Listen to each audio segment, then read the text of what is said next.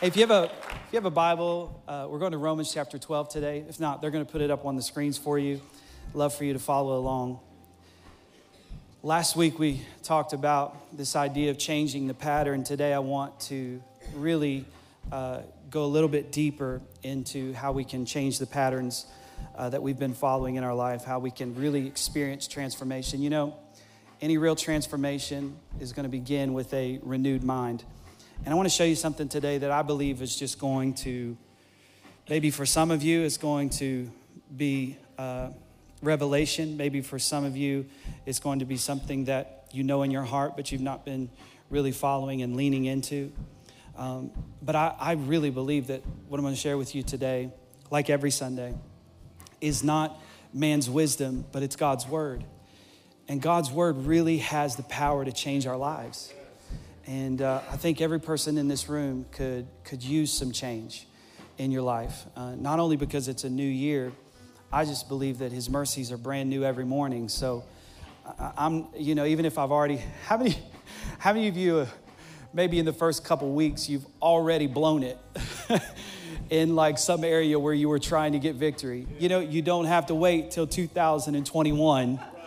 Come on, to have a new start. The Bible teaches us that he makes his mercy brand new every single morning. So today is my day. Come on, look at your neighbor and tell him, today is my day. Now look at the one, you know, you didn't choose and tell him, today is my day. Today is my day. His mercy is new today. Romans 12, 1 and 2 says, therefore I urge you, brothers and sisters, in view of God's mercy, to offer your bodies as a living sacrifice, holy and pleasing to God. This is your true and proper worship. That's the whole focus of today's message. This is your true and proper worship. Do not conform to the pattern of this world, but be transformed by the renewing of your mind. Then you will be able to test and approve what God's will is, his good, pleasing, and perfect will. Let's pray. Father, in Jesus' name, thank you for this opportunity for us to come together into this place. Thank you, God, for bringing us here. You are faithful. Some of us think we brought ourselves here. Maybe we did get in the car and drive, but the breath you put in our body to do that came from you. The arms that we use to steer the steering wheel came from you. The heart that is pumping the blood through our veins right now, it comes from you. So every gift we have, every good thing we have comes from you. So thank you for bringing us here today. We pray over these next few moments, you would speak a clear word to us that would challenge us and change us for your glory. In Jesus' name we pray. And everybody said amen. Amen. It says, therefore, I urge you, brothers and sisters, in view of God's mercy, to offer your bodies a living sacrifice, wholly pleasing to God. This is your true and proper worship. Then it goes on to tell us, so do not be conformed to the pattern of this world, but be transformed by the renewing of your mind. Last week we preached about changing the pattern. The pattern is so important. Why? Because we were all created to conform. See, in this room today, you're either conforming into the image of Jesus, the pattern of Christ, or you are conforming to the pattern of this world. You're not the only person in the world who doesn't conform. You don't get to miss out on this. We all have to participate in this. This is who we were created to be. We were all created to conform. As a matter of fact, the reason we conform is because we were made to worship. We were created to worship. Matter of fact, our bodies, the Bible tells us here that we should offer our bodies as a living sacrifice. This is our worship, that our bodies are truly instruments of worship. You know, your hands were given to you, not just so that you could point things out or to write, but they were also given to you to clap. The Bible says, clap your hands, all ye people. Your voice wasn't just given to you so that you could talk and communicate with people, but your voice was given to you so that you could raise your voice and worship God. Shout unto God with a voice of triumph. The Bible teaches us that our legs weren't just given to us to walk back and forth, but they were given to us to dance, the Bible says, before the Lord. We were created as instruments of worship. We are designed to worship. And what happens to us is if we are not careful about what we are setting in front of us, because we were designed to worship, because we were designed to conform, we will conform to what Romans says here. Paul says, the pattern of this world. What he means is that the world has a system. the world has a way of doing things. And the world's way of doing things is contrary to the way God does things. The Bible teaches us that you are in the world, but you are not of the world. In other words, you're going to be here, but I don't want you to act like you are from here. I want you to have a different mindset. I want you to have a different way of thinking. I want you to have a different way of acting and interacting with people that is not the world's pattern, but God's pattern. And what happens to us over our lifetime is we are introduced to patterns. We are introduced to ways of thinking. It is ingrained in us, and we are being taught how to think. We are being taught how to behave. We are being taught how to act, how to think. And all of these influences come from so many different arenas, from where we go to school, to the environment that we're raised in, from our parents, to our in-laws, to the things that we watch on television, to the things that we allow to influence our lives, to the music we listen to the books we read. All of these things are informing us, and they're creating a pattern. They're creating a pattern that we live by. And very often that pattern doesn't just become something that we live by. Like a pattern is that you have to go to work to get money so that you can buy food, so that you can buy a house, or you can have a place to live. Do you understand? There's a pattern. And what happens if we're not careful, that pattern will become our God. And it will replace God. And this is what Paul is concerned with, is that you are conforming to the pattern. It's not that you are just in the world, but you are becoming like the world. You're starting to act like the world, think like the world, talk like the world. Something besides God, something besides the Lord has taken the title of your heart's trust and your preoccupation and your loyalty and your service, your fears even, and your delight. Romans 1:23 says it like this. It says, they exchanged the glory of the incorruptible God for an image. They exchanged the life that God wanted to give them for a life that they thought they wanted. And where most frustration happens for us as human beings in this life is our real life versus our ideal life.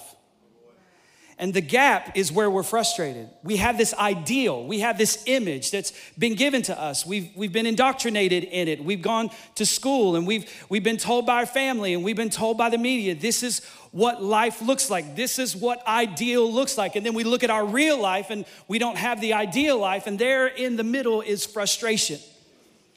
And because we're frustrated, we try harder to get the ideal life. And then sometimes when we get the ideal life, we realize that that's not what we really wanted at all, and that falls short. And it takes somebody like Jim Carrey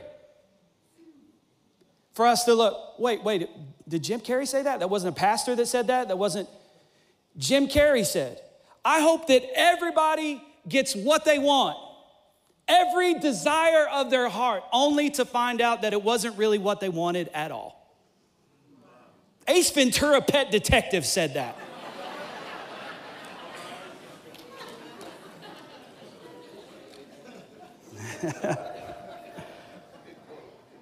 The Bible teaches us, though, in Isaiah 40:18, it says, what kind of idol can even compare to a God like this? I just want to tell you today that the thing you've been replacing God with doesn't compare to God. The structures and the systems that you've been building in your life that are not kingdom structures, that are not gospel-centered, that are not Christ-centered structures, they are not comparable to God. 1 John 5:21 says, beloved children, keep yourselves from idols. And I find it interesting that this is in the New Testament, because I thought idols were an Old Testament problem. And sometimes I think in American culture, we think of idols, we think of big statues that people just go to and they show up and they worship, or like a big Buddha, that you just have in your house. And that's an idol. And so we start to think that idols are sins, or even things that we put before God. They only really matter if they're big things, and not little things that really have everything to do with our heart. Because before I ever bow to a golden statue, something shifted in my heart. Something changed. And so I need to recognize what is taking the throne of my life. Listen, God does not occupy a couch. He didn't sit on a couch with Muhammad. He didn't sit on a couch with your job. He didn't sit on a couch with your spouse. He didn't sit on a couch with money. He occupies a throne. He is God, and beside him, there is no other. Billy Graham said, if he is not Lord of all, then he is not Lord at all. So what is an idol? An idol is anything that I put before the Lord. That's why the Old Testament, the Ten Commandments, the original one is, hey, don't have any other gods before me. It's not just that we elevate something to God's level. It's sometimes we take something that isn't God and we present it to God as acceptable. He says, before me. In other words, in my presence. Don't bring any other gods in my presence. Because truly, in reality, you cannot put a God above him. It just can't happen. Now, you might do it in your heart and in your mind, but you can't put anyone or anything above him. He is supreme. He is all-powerful. He is omnipresent. He is omniscient. He is God. But in our hearts, we can. In our hearts, when I was in Bible school, I went to a Christian counseling class, and in the Christian counseling class, they gave us like these core idols, they said. When you're dealing with people or you're counseling with people, you'll recognize that there are about 4 core idols. And I want to give these to you because these are not golden statues that we worship or high places that we need to go up and tear down. These are issues of the heart, and these are 4 that they gave us. And there are more, but these are the main 4. It said power, control, approval, and comfort. And then they would ask us, which one speaks loudest to you? Which one is your idol of choice? See, you might not serve a false god in the sense that you don't believe in Jesus and you worship other idols. It might not be your issue. Your issue just might be one of control. Your issue might just be one of power. Your issue might just be one of approval or comfort. But what has replaced God in your life? What has replaced him as preeminent in your life? And see, the thing about those 4 things is none of them are bad all by themselves. It's not that power is bad. It's not that control is bad. It's not that approval is bad. It's not that even comfort is bad. But the problem becomes when these things are idols, what they start to do is they start to demand our obedience and rule our emotions. Remember, you were created to worship. I don't care if you like it or not. Everybody in this room is worshiping something. And whatever you worship, if it's not God, watch what it does. It starts to command your obedience, and it starts to rule your emotions. So it displaces God as our master, and that's when it becomes evil. That's when it becomes wrong. See, it's not wrong to enjoy life. It's wrong to take the things that you were supposed to enjoy and make them idols.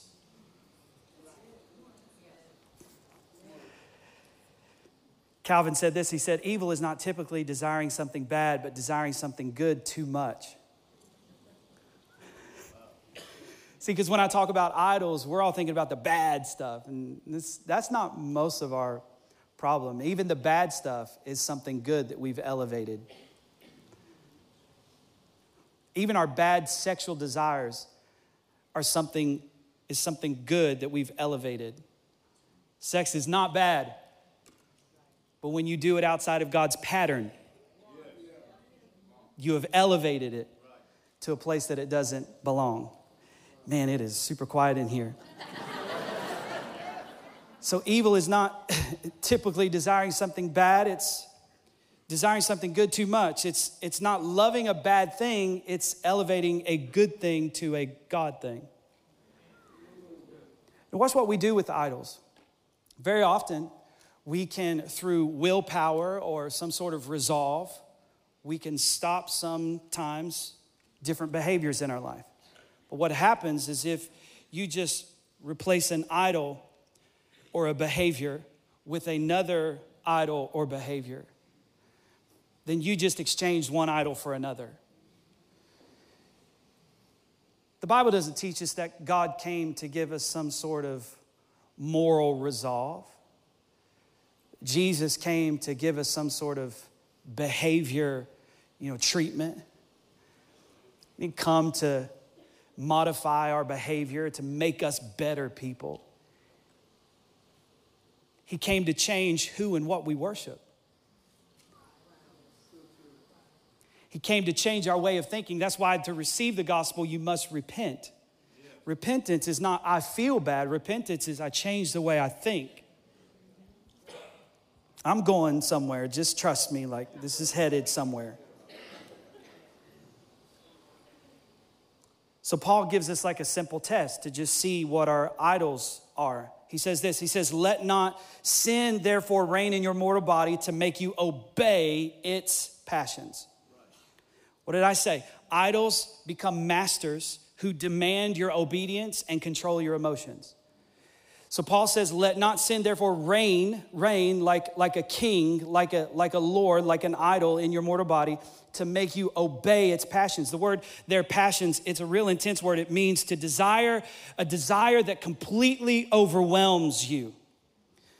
To really discover what idol you worship, all you have to do is look at the thing that completely overwhelms you.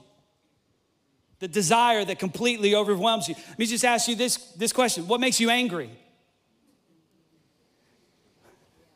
And I'm not just talking about upset or somebody hurt your feelings. I'm talking about mad to the point you want to hurt people. You want to get back at people. You want to act out vengeance. You are angry. What makes you afraid? And I'm not just talking about everyday fear, anxiety, just like everyday, just kind of the emotional. Like, I'm not just talking about what makes you afraid to go into the basement when it's dark. I'm not talking about that. I'm talking about the thing that makes you afraid to the point that you're paralyzed, that it controls you, that it demands your obedience, and it rules your emotions. What drives you to sadness? I'm not talking about just disappointment or being feelings of sadness because you lost a loved one or something like that. Those are normal, everyday feelings. I'm talking the sadness to the point that you don't want to leave your house. You don't want to interact with people. You want to stay low. You want to stay in this place. That is the king of your heart. In the end, human beings don't have needs. They have masters.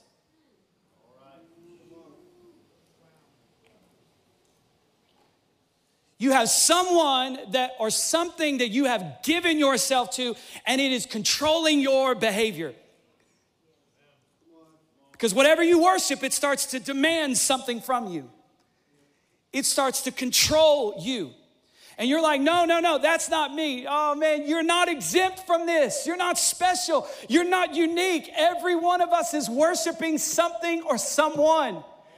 And even though the best of us want to believe that we worship God all the time, let me tell you something. You and I, we don't worship God all the time. And anybody who tells you they worship God all the time is lying to you. Your perception of their morality has become their God. You believing that they're good and there is no bad in them has become their God. And now they have become their salvation. There's no greater pride than thinking you're not bad.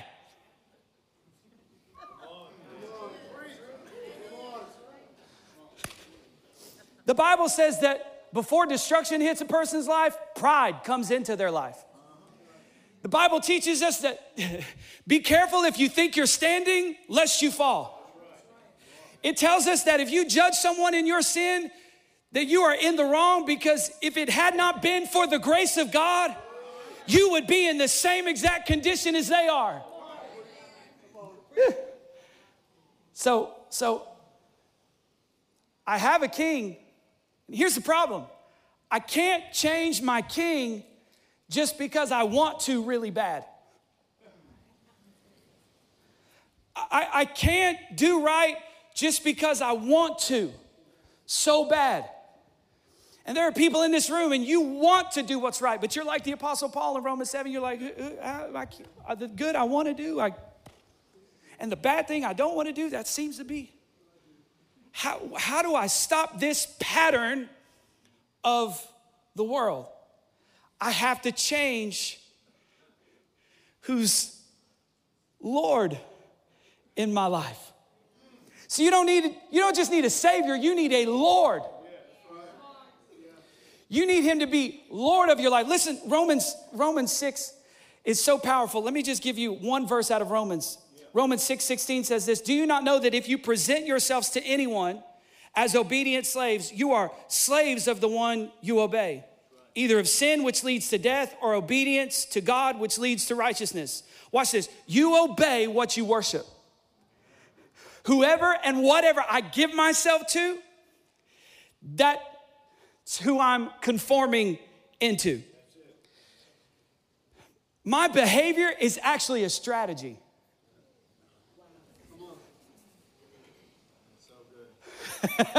Because my behavior is protecting the thing that I worship.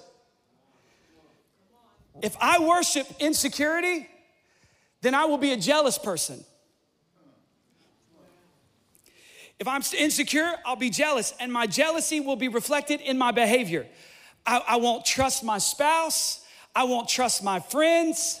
I'll constantly question the people around me. I'll always be observing everybody's motives. Why? It's not because they're wrong. It's because something's wrong on the inside of me. I'm insecure. You're not bad. It's just that I'm insecure. You haven't made me this way. It's a pattern I conformed to. I watched it, so I became it.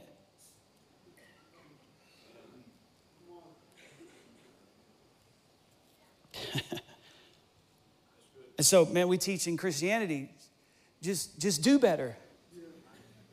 Just be better. Just pray harder. You're not trying. You get out of it what you put into it. Why do we do that? Because we have been conditioned as a culture to have a mindset that is always thinking earn.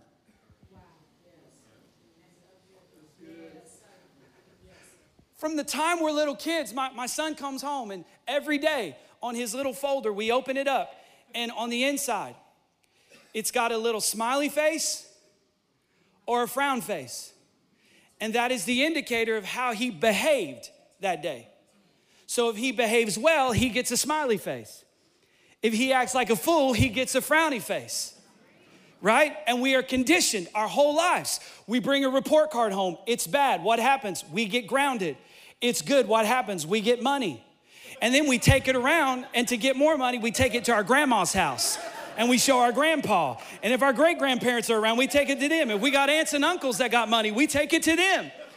Because we are rewarded according to, in this world, the pattern of this world, according to our behavior. How you perform is what you receive. You do good, you get good. You do bad, you get bad. And I get all of that. It's the pattern of this world. But God's trying to tell you and I something different. That's not the pattern of the kingdom. You live in this world. I don't want you to be conditioned by this world to the point that you start to think for 1 second that you can earn what I want to give you freely. Let me give you something. Romans 6:23 says, for the wages of sin is death, but the gift of God is eternal life in Christ Jesus our Lord.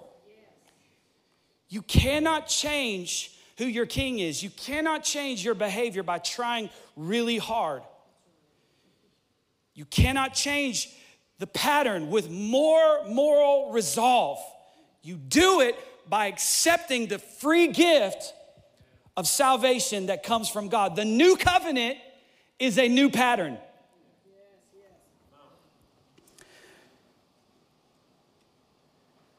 So what's my problem? The problem is I think wages and not gifts.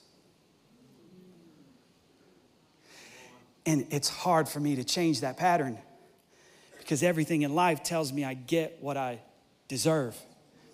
And we don't want to change that pattern because when we work in that pattern, we know the results. Like I know if I go put in 5 hours of work today or 10 hours of work today, or I'm paid by the hour, so I'm going to get what I've earned. I'm going to get what's coming to me. And when you bring that mindset into the kingdom and you try to approach God with that mindset, no wonder it makes you feel shame and guilt. No wonder people stay away from church, because you will never get to the point in your life where you can ever come to God and say, hey, I've earned it now. I deserve it now. And this is our mindset, right? We even say stuff like this. If it's too good to be true, it must not be true. That's our problem with the gospel. It's too good to be true. So how can it be true? There's got to be a way that I can earn this, deserve it. There's got to be a way where I can make him love me more. And here's the problem with only telling people that God loves them, is if they believe that God loves them, then they'll think and they'll spend the rest of their life trying to be lovable. But God doesn't just love you unconditionally. His love is better than that. He loves you in Christ. So my position is secure, not based on my behavior or based on my ability to be loved. My position is secure in Christ. So I don't have to wake up this morning wondering, does God love Jesus? See, I wake up sometimes wondering, could God love me?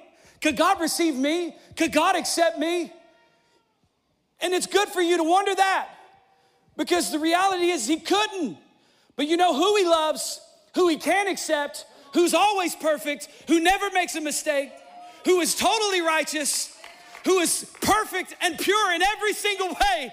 His name is Jesus Christ. And so God doesn't just love me, he loves me in Christ. So I'm secure. I'm changing the pattern. I don't believe for a second anymore that God could wake up today and change his mind about me. That God could get frustrated, so frustrated with me that he comes to an end of his mercy and his grace in my life.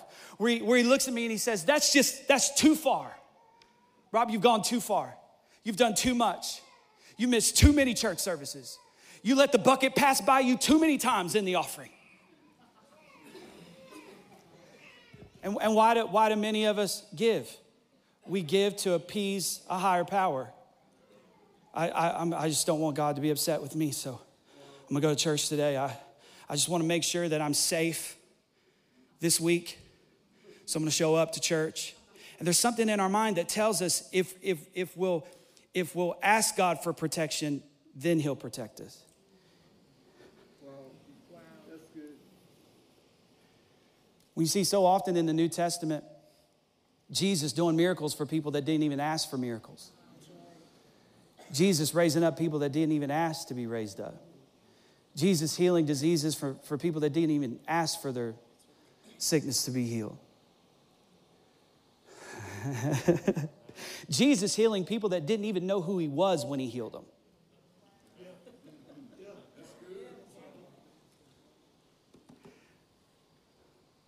For you to really get what God has for you, you better have a real relationship with God. You better.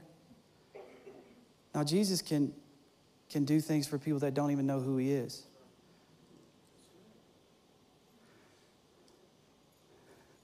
And we don't like that. In your mind right now, that's making you mad. Just like the people in the New Testament, Jesus told a story. He said, well, there was this master. He came and he got these people and he took them to work for him. And they worked all day. And then he got another group of people that worked about half a day. And then there was this other group of people that came back they came at the end of the day. And when they got done, he paid them all the same wage. In our minds, we hate that kind of stuff. You kidding me? I worked my off for you. And you're going to let the person who walked in, who stumbled in drunk out the club get the same blessing? Yeah, that's the gospel.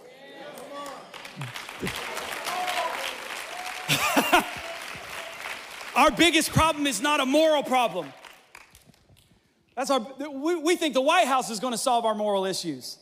That's why we elect a Republican, we get sick of them. We elect a Democrat, we get sick of them. We just flip-flop all the time because we think, well, maybe this guy will save us, or maybe this guy will save us, or maybe this thing will save us, or maybe Fox News will save us, or maybe CNN will save us, or maybe that. No, none of that is a moral revolution. Is not what we need. We need a gospel revolution. We need for people to simply believe the gospel of Jesus Christ. I'm getting away from moralism, and I'm coming fully into Jesus Christ. Now, watch what Jesus says. Jesus said, if you love me, you'll obey me. We preach a gospel that says, obey him and he'll love you. Obey him enough and he'll give you a big car, nice house, the job you've always wanted. Obey him enough, write a check to TBN, and you'd think that you could get the healing waters from the Jordan and everything in your life would change. You listen to some of these prosperity preachers on television tell you, you do this, God will do this. That's not the gospel of Jesus Christ. You can't write a check big enough for God to heal you. You can't write a check big enough for God to say, you can't attend a church enough for God to be good to you. If God is going to be good to you, it's going to be by his grace and his grace alone. Is there anybody in the room thankful today for the grace and the mercy of God? It's the good news of Jesus Christ. He didn't come to make bad people good. He came to bring dead people alive. He came to resurrect the dead. That's what he came for. Will you stand with me? Here's what happens. Most of us will spend the rest of our lives trying to serve two masters. Jesus said in Matthew 6:24, said, nobody can serve two masters. Either you will hate one and love the other, or you will be devoted to one and despise the other. You cannot serve both God and money. Here's what we do. We think we can give ourselves halfway to God, and then a portion of ourselves to our job, and another portion of ourselves to our family. And then we're walking around in life like, I don't have anything left to. I'm tired. I'm anxious. See, the thing about the wage of sin is that it leads you somewhere. It says the wage of sin is death. And Romans 6 tells us that sin leads to death. It leads to, it's taking you somewhere. Paul is trying to tell you, the world is going to kill you. The world is going to eat you up and spit you out. It's going to use you and abuse you. It's going to work you to the bone. It's going to increase your fear and anxiety. It's going to rob you of lasting joy. It's going to shame you into hiding. So he says, but the free gift of God is eternal life in Christ Jesus our Lord. What he's saying is, listen, every other master threatens. If you don't, I won't. You know you're living your life worshiping Jesus when you don't live under threat.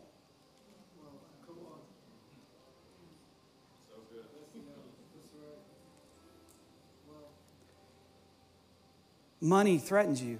Money is a terrible master. Money threatens you and says stuff like, if you don't have me, you don't have nothing.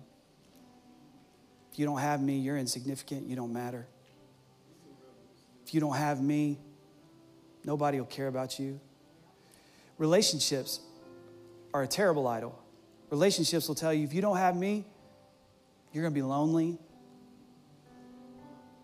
You're going to be forgotten. You only matter if you matter to someone else. We pick up patterns.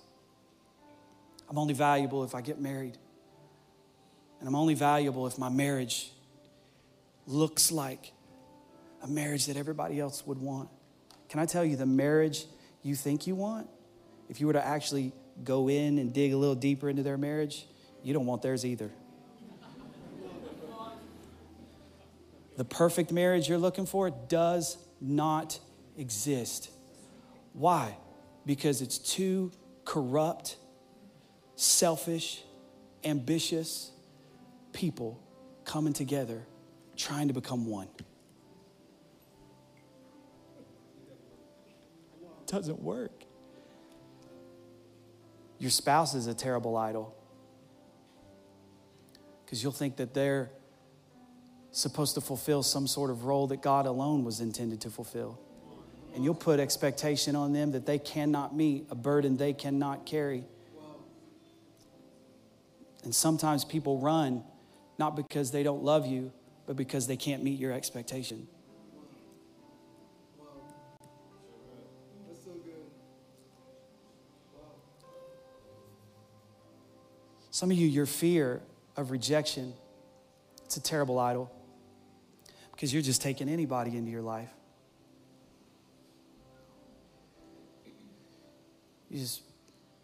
Anybody who will pay me attention. Hey, here's my phone number. Here's my address. Hey, come over, hang it. And when you make people and things idols, you can't really enjoy them. Can't really enjoy my house if my house is my idol, because I'll look at my house and I'll be like, look at that drip over there, and it'll drive you crazy, and you'll obsess over it, and you can't experience peace unless the house is clean.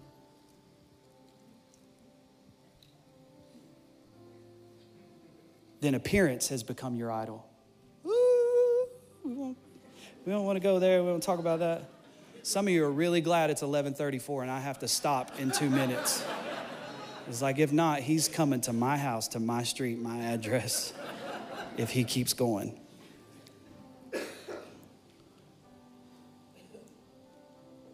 Idols lie, enslave, and eventually destroy.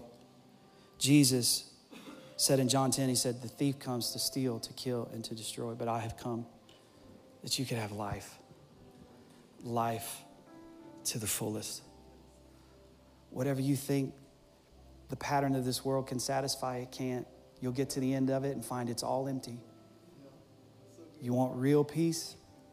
Come to me. Revelation 22 says this. It's awesome. 22:17 says, let him who desires take the water of life without a price. Jesus says, you want something that belongs to me? It's yours. Take it. It's the good news of the gospel is I don't get what's coming to me. I get what's coming to Jesus. That's the good news of the gospel. I don't get what I deserve. I get what Jesus deserves. Anybody just want to throw your hands up in the air today and say, God, help me. I repent today. Whether I need salvation or I'm a Christian in here, I just repent for my way of thinking. I'm changing from a earner to a receiver. Because in the kingdom, I can't achieve, I can only receive. Achievement isn't the goal, receiving is the aim. The disciples asked Jesus, what do we do to do what you do? How do we work the works of God? Jesus looked back at him and he said, just believe. So today we put our confidence, our belief, not in our ability to earn, but in your ability to give. You are the gift giver. Every good and perfect gift comes from above. So we open up our hearts, we open up our minds, we open up our hands, our life to receive the gift. And as the gift comes in, you'll tear down every idol. You'll cast down every high thing that exalts itself against the knowledge of you. I worship the gift, not the wage. I put my hope in you. My future is in you. My kids are in your hands. My job is in your hands. My life is in your hands. No matter what happens, I'm in your hands. And I thank you for that. In Jesus' name we pray. And everybody said amen.